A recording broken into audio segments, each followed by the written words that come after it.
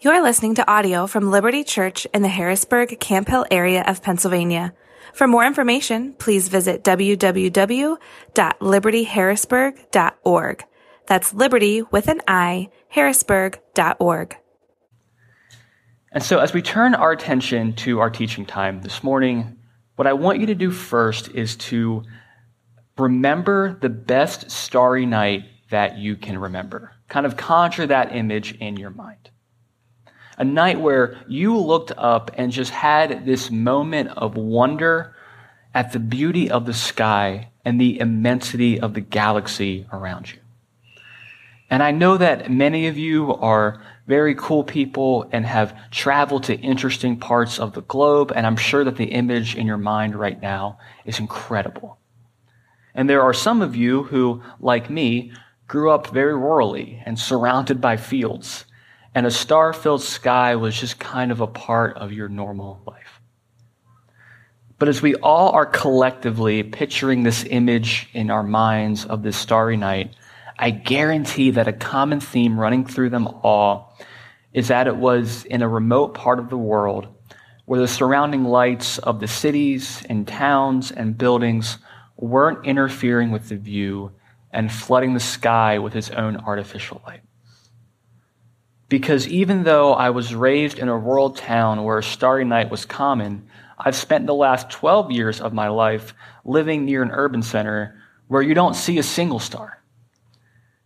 And the only thing that dots the night sky is a street light or the occasional plane.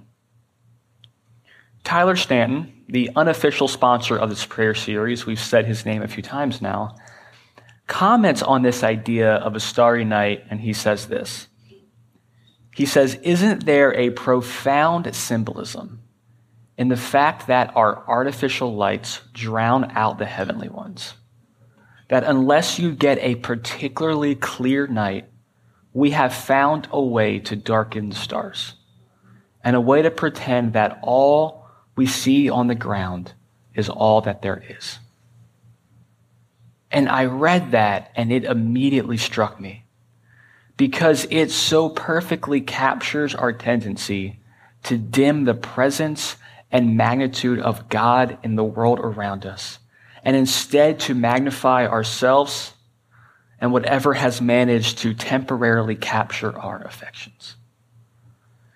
And so this morning, as we continue in our prayer series, we're going to talk about how prayer develops knowledge, a knowledge of God and a knowledge of ourselves, and how as we pray, we are dimming the lights that we have created so that we can see the true light of God, which helps us to know Him more and helps us know ourselves. And so those are our two main points, that prayer develops a knowledge of God and a knowledge of ourselves. And to do that, we're going to be looking at Isaiah chapter 6, verses 1 through 8. And if you're using one of the hardcover Bibles in your pews, it is on page 571. So now hear the word of God from Isaiah 6, verses 1 through 8. In the year that King Uzziah died, I saw the Lord sitting upon a throne, high and lifted up, and the train of his robe filled the temple. Above him stood the seraphim. Each had 6 wings. With 2 he covered his face, and with 2 he covered his feet, and with 2 he flew. And one called to another and said, "Holy, holy, holy is the Lord of hosts. The whole earth is full of his glory." And the foundations of the thresholds shook at the voice of him who called. And the house was filled with smoke. And I said, "Woe is me, for I am lost. For I am a man of unclean lips, and I dwell in the midst of a people of unclean lips. For my eyes have seen the King, the Lord of hosts." Then one of the seraphim flew to me, having in his hand a burning coal that he had taken with tongs from the altar. And he touched my mouth and said, "Behold, this has touched your lips. Your guilt is taken away and your sin atoned for. And I heard the voice of the Lord saying, whom shall I send, and who will go for us? Then I said, here am I, send me. This is God's word. Please pray with me. Father, as we read this scene, we see you on your throne. And yet far too often, our prayers sound like we are praying to someone as helpless as we are. Father, show us your majesty and your glory in this text this morning. Grow us in our knowledge of you so that we may see ourselves and so that we can pray with the fervency and the peace of a people who know you. Amen. And so as we are talking about how prayer develops a knowledge of God and a knowledge of ourselves, the first question we have to answer is, what do we mean by knowledge?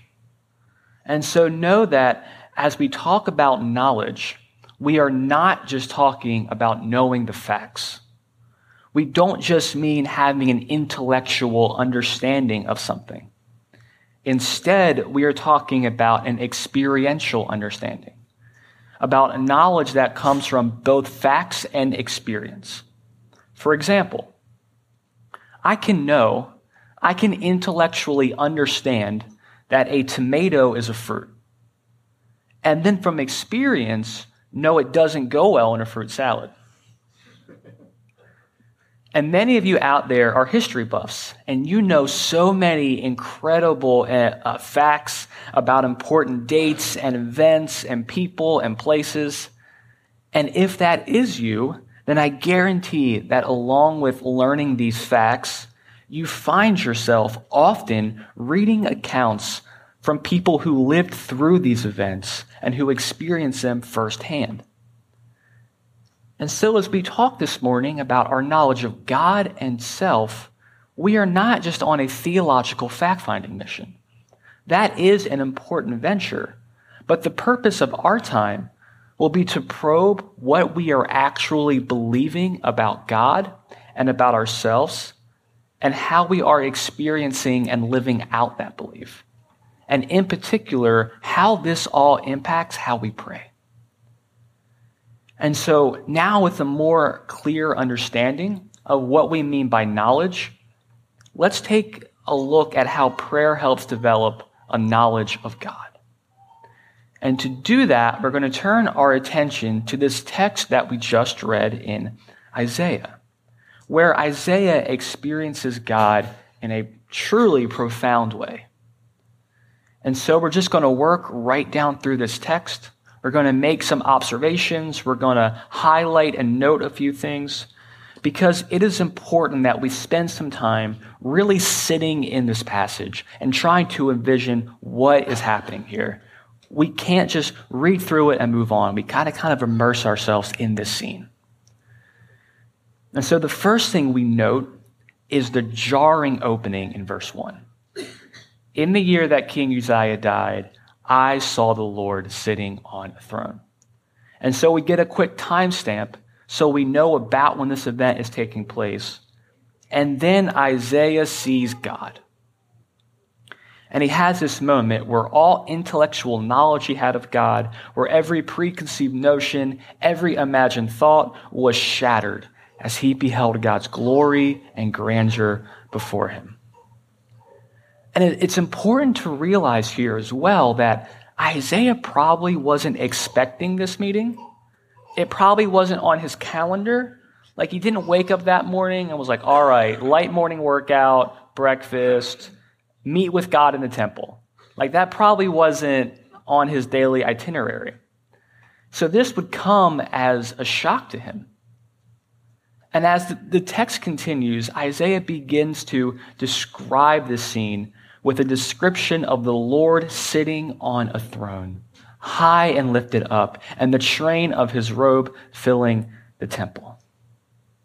And this image of God on the throne is an important one as it shows him as being the supreme ruler over all things. But then as we take careful note, God being on a throne with his robe filling the temple is about the only description of God's actual image that we get in this passage. Isaiah makes no further mention of God, as he could not bear to look upon and put into words the holiness of God, and could do nothing more in this moment than to look down at the floor and to avert his attention to these angelic seraphims in the room who are flying around and worshiping God. And these seraphims themselves are incredible. They are these 6-winged angelic creatures. And if we look at verse 4, it is when they speak that the foundations of the threshold shook. And if you're like, what in the world is a foundation of a threshold? That's just a ton of syllables just jammed together. Just know it means that the whole place was shaken. And so imagine with me, if you will, for one moment, that one of these creatures, like Kool-Aid mans it through the wall, says something, and this whole place starts to quake. What would our collective reaction be? We may think we're brave, but we would all be beyond terrified. Yet these creatures cover and hide themselves before the Lord. And Isaiah makes specific reference that they cover their face and feet in the presence of God. These creatures, whom we would all cower before, could not bear to be uncovered before the Lord. And these creatures begin to cry out to one another, "Holy, holy, holy is the Lord of hosts. The earth is full of his glory." And this holy, holy, holy refrain is another interesting part of this whole scene here. It's so prevalent, this phrase, in our worship music, that we can easily kind of miss the oddity of just 3 words like that stacked on top of one another. But if we started just to repeat 3 words back to back to back in conversation, we would start to get some strange looks from everyone else around us, right? That's not usually how we talk. But in the original language that Isaiah was written in, repetition is used to convey meaning. And oftentimes, words are repeated like this, one after another, to add impact.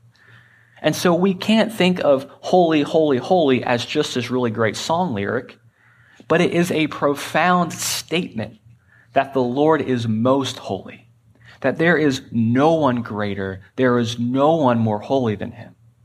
And like the temple is filled with his robe, the earth is full and brimming with the glory of this holy God. And so this is what Isaiah sees. This is how Isaiah experienced the grandeur and the holiness of God. This is how Isaiah grew in his knowledge of God. And so now with this scene kind of freshly conjured in our minds, we should be asking, well, what does this have anything to do with us? How does this help us grow in our knowledge of God? And how in the world does this shape how we pray? Because I doubt that any of us have had this experience. What Isaiah describes in this passage is truly unique. And so is this just one of these moments in Scripture where we learn about how God has acted in the world? Or is this one of those prescriptive moments in Scripture where we are meant to take what happens to Isaiah and try in some way to reenact it in our own life? And what I want to argue is that it's somewhere in between. On one hand, we should not expect that we're going to be going about a normal day and God will give us this sudden and life-altering glimpse into his throne room. But on the other hand, we don't want to act and live as though God doesn't interact with us and that we can in no way experience his presence, power, and activity in the world. Because we can. Because there are ways to know and experience God. We know this. We talk about them all the time, such as through his word and through his people And through the work of the Holy Spirit in our lives, as he convicts us of our sin, that is the way he works. As he bonds us together in fellowship with one another, that is the activity of God in our life. But a key way that we know and experience God is through prayer. As we pray, as we position ourselves as someone who is in desperate need of God, we are daily and routinely turning the lights down of our own contrived solutions, of our own self-importance, and we are beholding and communing with the God of the universe, who is far greater than we can ever imagine, and who can do far, far more abundantly than we ask or think. And so as we pray, as we seek God, we hold fast to the promise we have in James 4, where James tells us that as we draw near to God, he draws near to us. Not that he might draw near to us, not that if we're lucky, he'll think about drawing near to us, but as we draw near to God, he will draw near to us. So while we won't, like Isaiah, just be whooshed off into some temple and see God sitting on the throne, that probably won't happen to you. If it does, please let me know. I'd love to hear about it. We can still grow in our knowledge of him through prayer. And so now, in looking back at our text, after Isaiah has this moment of experiencing the wonder of God, he is driven immediately to his knees. Because that is what the knowledge of God does. It drives us to our knees. And he says, "Woe is me, for I am a man of unclean lips." And so now that we've talked about how prayer leads to a knowledge of God, that knowledge of God will then lead to a knowledge of ourselves. And so to do that, we're going to see how we are creatures who have been commissioned. We are creatures who have been commissioned. First, we are creatures. That phrase, "woe is me," that Isaiah uses, isn't a phrase that we use often, or I don't use it often anyway. And when it's used in Scripture, it is a pronouncement of judgment on someone else. It is usually a woe to you. God will judge you. But what Isaiah is doing is that he is so overwhelmed by the holiness and magnificence of God that he is calling down judgment on himself. He is saying, "Woe is me. Judgment upon me." Theologian R.C. Sproul says this can be read as Isaiah was being ripped apart at the seams. Because as Isaiah sees the eternal God of the cosmos just arrayed before him, he became shockingly aware of his own impurity and finiteness, and that he was a creature created by this God sitting on the throne. And the artificial lights of his own self-importance were turned off, and he was nothing more than a street light staring at a star. And as Isaiah had this realization, so should we.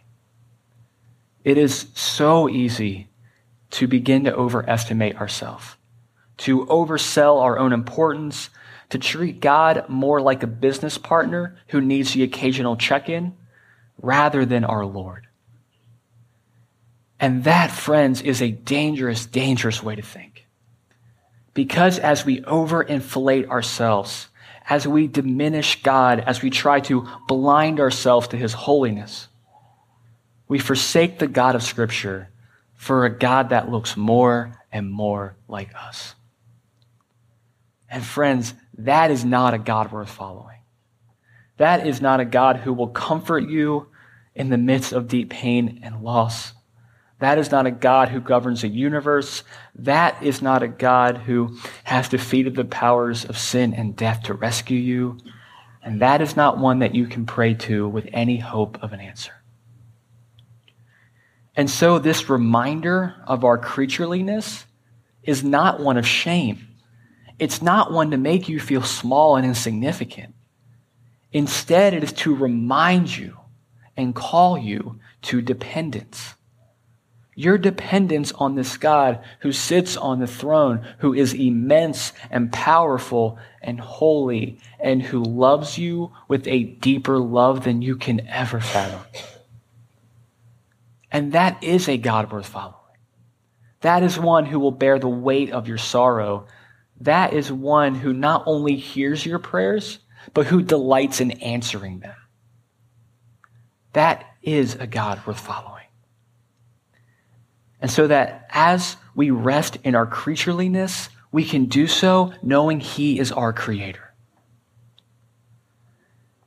And so let me ask, have you ever been so overwhelmed by the sheer grandeur and magnitude of God that you feel completely over your head? Where it hits you that the God you are lifting your prayers to is the one who spoke the universe into existence, who makes the nations rise and fall, who has existed eternally and who governs the entirety of the cosmos. Have you had a moment of, who am I that this God would hear me? And if you haven't, or if you haven't in a while, let me encourage you to pray and to ask God for those moments. And to read some passages of Scripture before you pray that highlight God's power and glory, and to spend some time meditating on them. Passages like this one here in Isaiah, or most of the Psalms, or Job 38 through 41. And see how these scriptures shape your prayer and help to remind you of your creatureliness, of God's greatness, and of your dependence on Him. And so just as we are reminded that we are creatures, we are also reminded that we are commissioned. We are commissioned. As we keep reading this passage, just after Isaiah says, "Woe is me," and pronounces judgment on himself, one of these seraphim is sent from the Lord, touches a coal to Isaiah's lips, purifying him and preparing him for the call that God has for him. And so when God asked, "Who shall I send and who will go for us?" it really seems to be more of a rhetorical question. I don't think there's a ton of other people in this room. As this whole event is Isaiah being set apart to be the mouthpiece of God and deliver his message to the nation of Israel. And again, while I don't think any of us have been purified by touching coals to our lips, on purpose anyway, what happens at the barbecue stays at the barbecue. I get it. But anyone who puts faith in Jesus has been purified by something far greater than a hot coal. They have been purified by the blood of Jesus. And if that's you, you have been redeemed, you have been washed clean, and you have been indwelt with the Spirit of God. What's so interesting in this passage is Isaiah says, "Judgment on me, woe is me," and God says, "Your sins are atoned for, and you have been purified." That is a complete role reversal. And like Isaiah was called to give God's message to the people of Israel, so are you called and equipped to carry God's message to the nations and to live as the presence of God in your communities, seeking to be the people of God who live lives for His glory and for His fame. And so as we think through how prayer helps develop a knowledge of ourselves, our prayer life will also tell us a lot about what we are believing about ourselves. How we pray is a good barometer of what we believe. And so as we speak of our creatureliness and of our commissioning, we can easily be at risk of overemphasizing one of them and neglecting the other.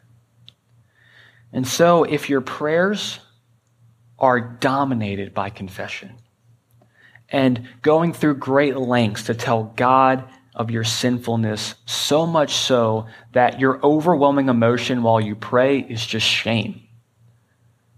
You may be so consumed by your creatureliness that you are forgetting your commissioning. Yes, sin is damaging and destructive, and regular confession should be a part of the practice of every healthy Christian. But as the Puritan Richard Sims reminds us, there is more grace in Christ than sin in us. And because of this faith, because of this grace, we can hold fast to the words and the promise of Jesus, where he promises his Spirit to his followers to empower them to be his witnesses to the world. So yes, eagerly confess sin. Don't stop doing that. But also pray boldly for the Lord to work through you and in the lives of those around you, and rejoice as he does. But maybe some of you, instead of spending too much time in this posture of confession, maybe you don't spend enough. And instead, the majority of your prayers are asking the Lord to act in the world and to intercede for others. And that is a great posture to have. But let me caution you in the other direction about not overemphasizing your commissioning, that you forget your creatureliness, that you overlook your creatureliness. Don't become so fixated with laboring for the Lord that you fail at developing a sharp enough sense of your own shortcomings and areas of weakness. And instead, let the holiness of God continue to chip away these areas of sin as you confess your sin and as you labor for the Lord. And so now let me ask all of us, what does our prayer life say about our knowledge of God and our knowledge of ourselves? If we were to take an honest assessment, if we were to lay it all out on the table, put it all right there in front of us, would it seem like the God of this passage, the one who is seated on his throne, whose train fills the temple, would it seem like this is a God that we are praying to?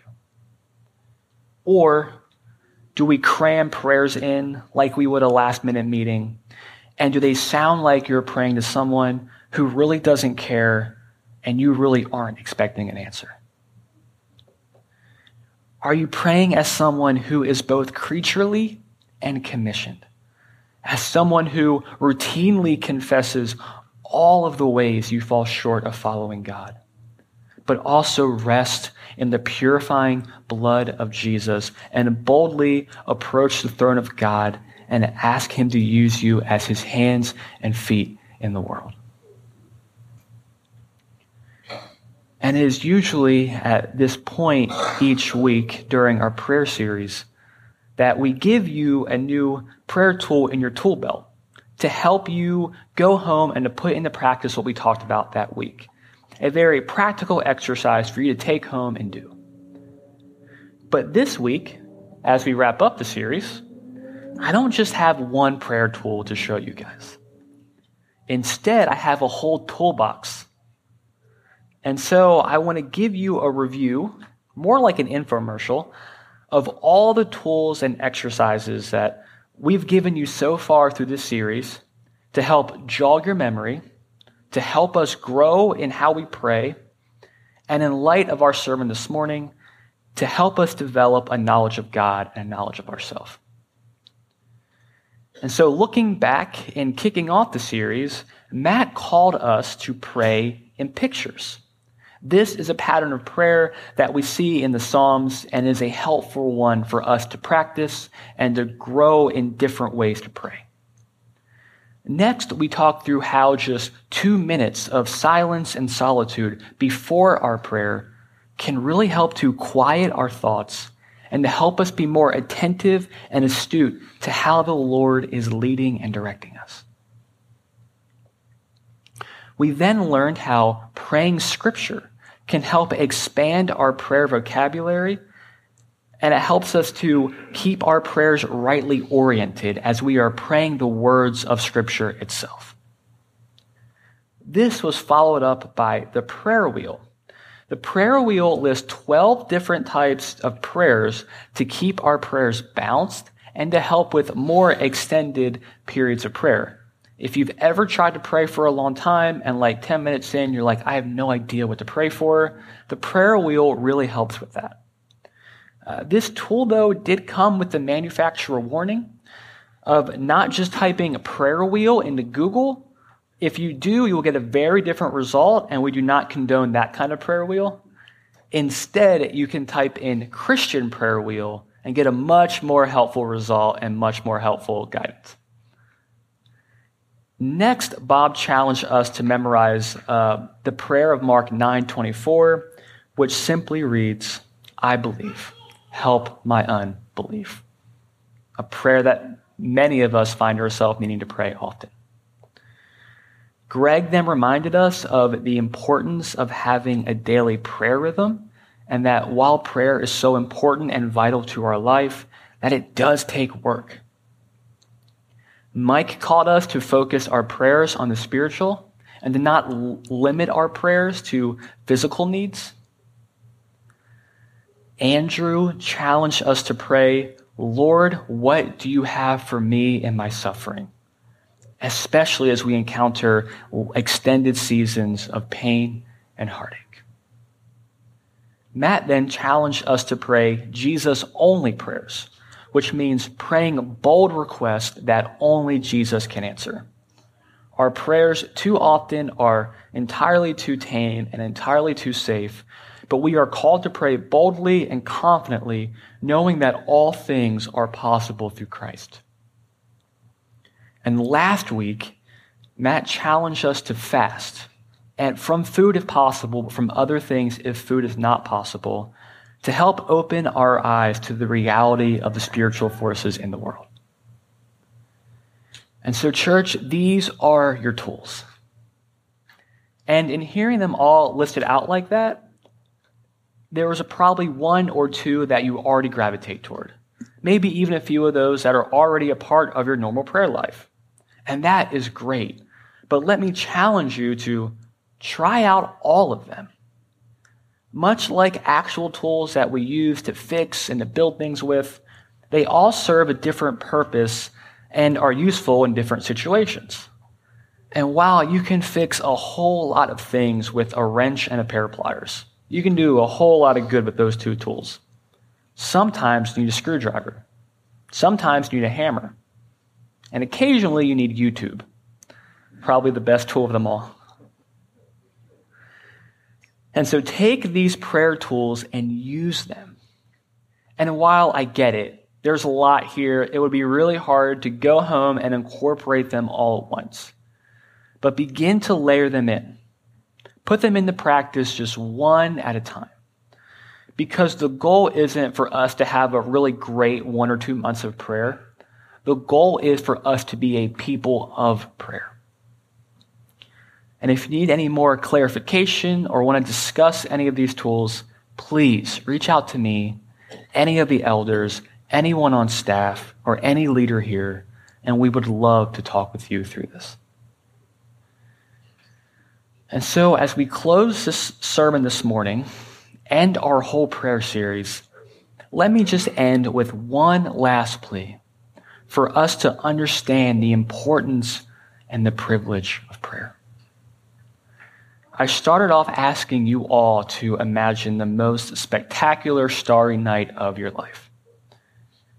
And even on that night, when there was no other light distorting your view, when there wasn't a cloud in the sky, while you could see those stars so clearly and it probably felt like you could reach out and grab one, those stars were still impossibly far away.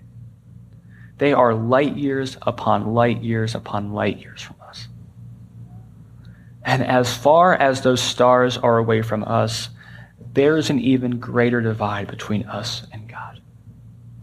But the good news of the gospel is that Jesus has bridged that divide. And so God is not far. He is close.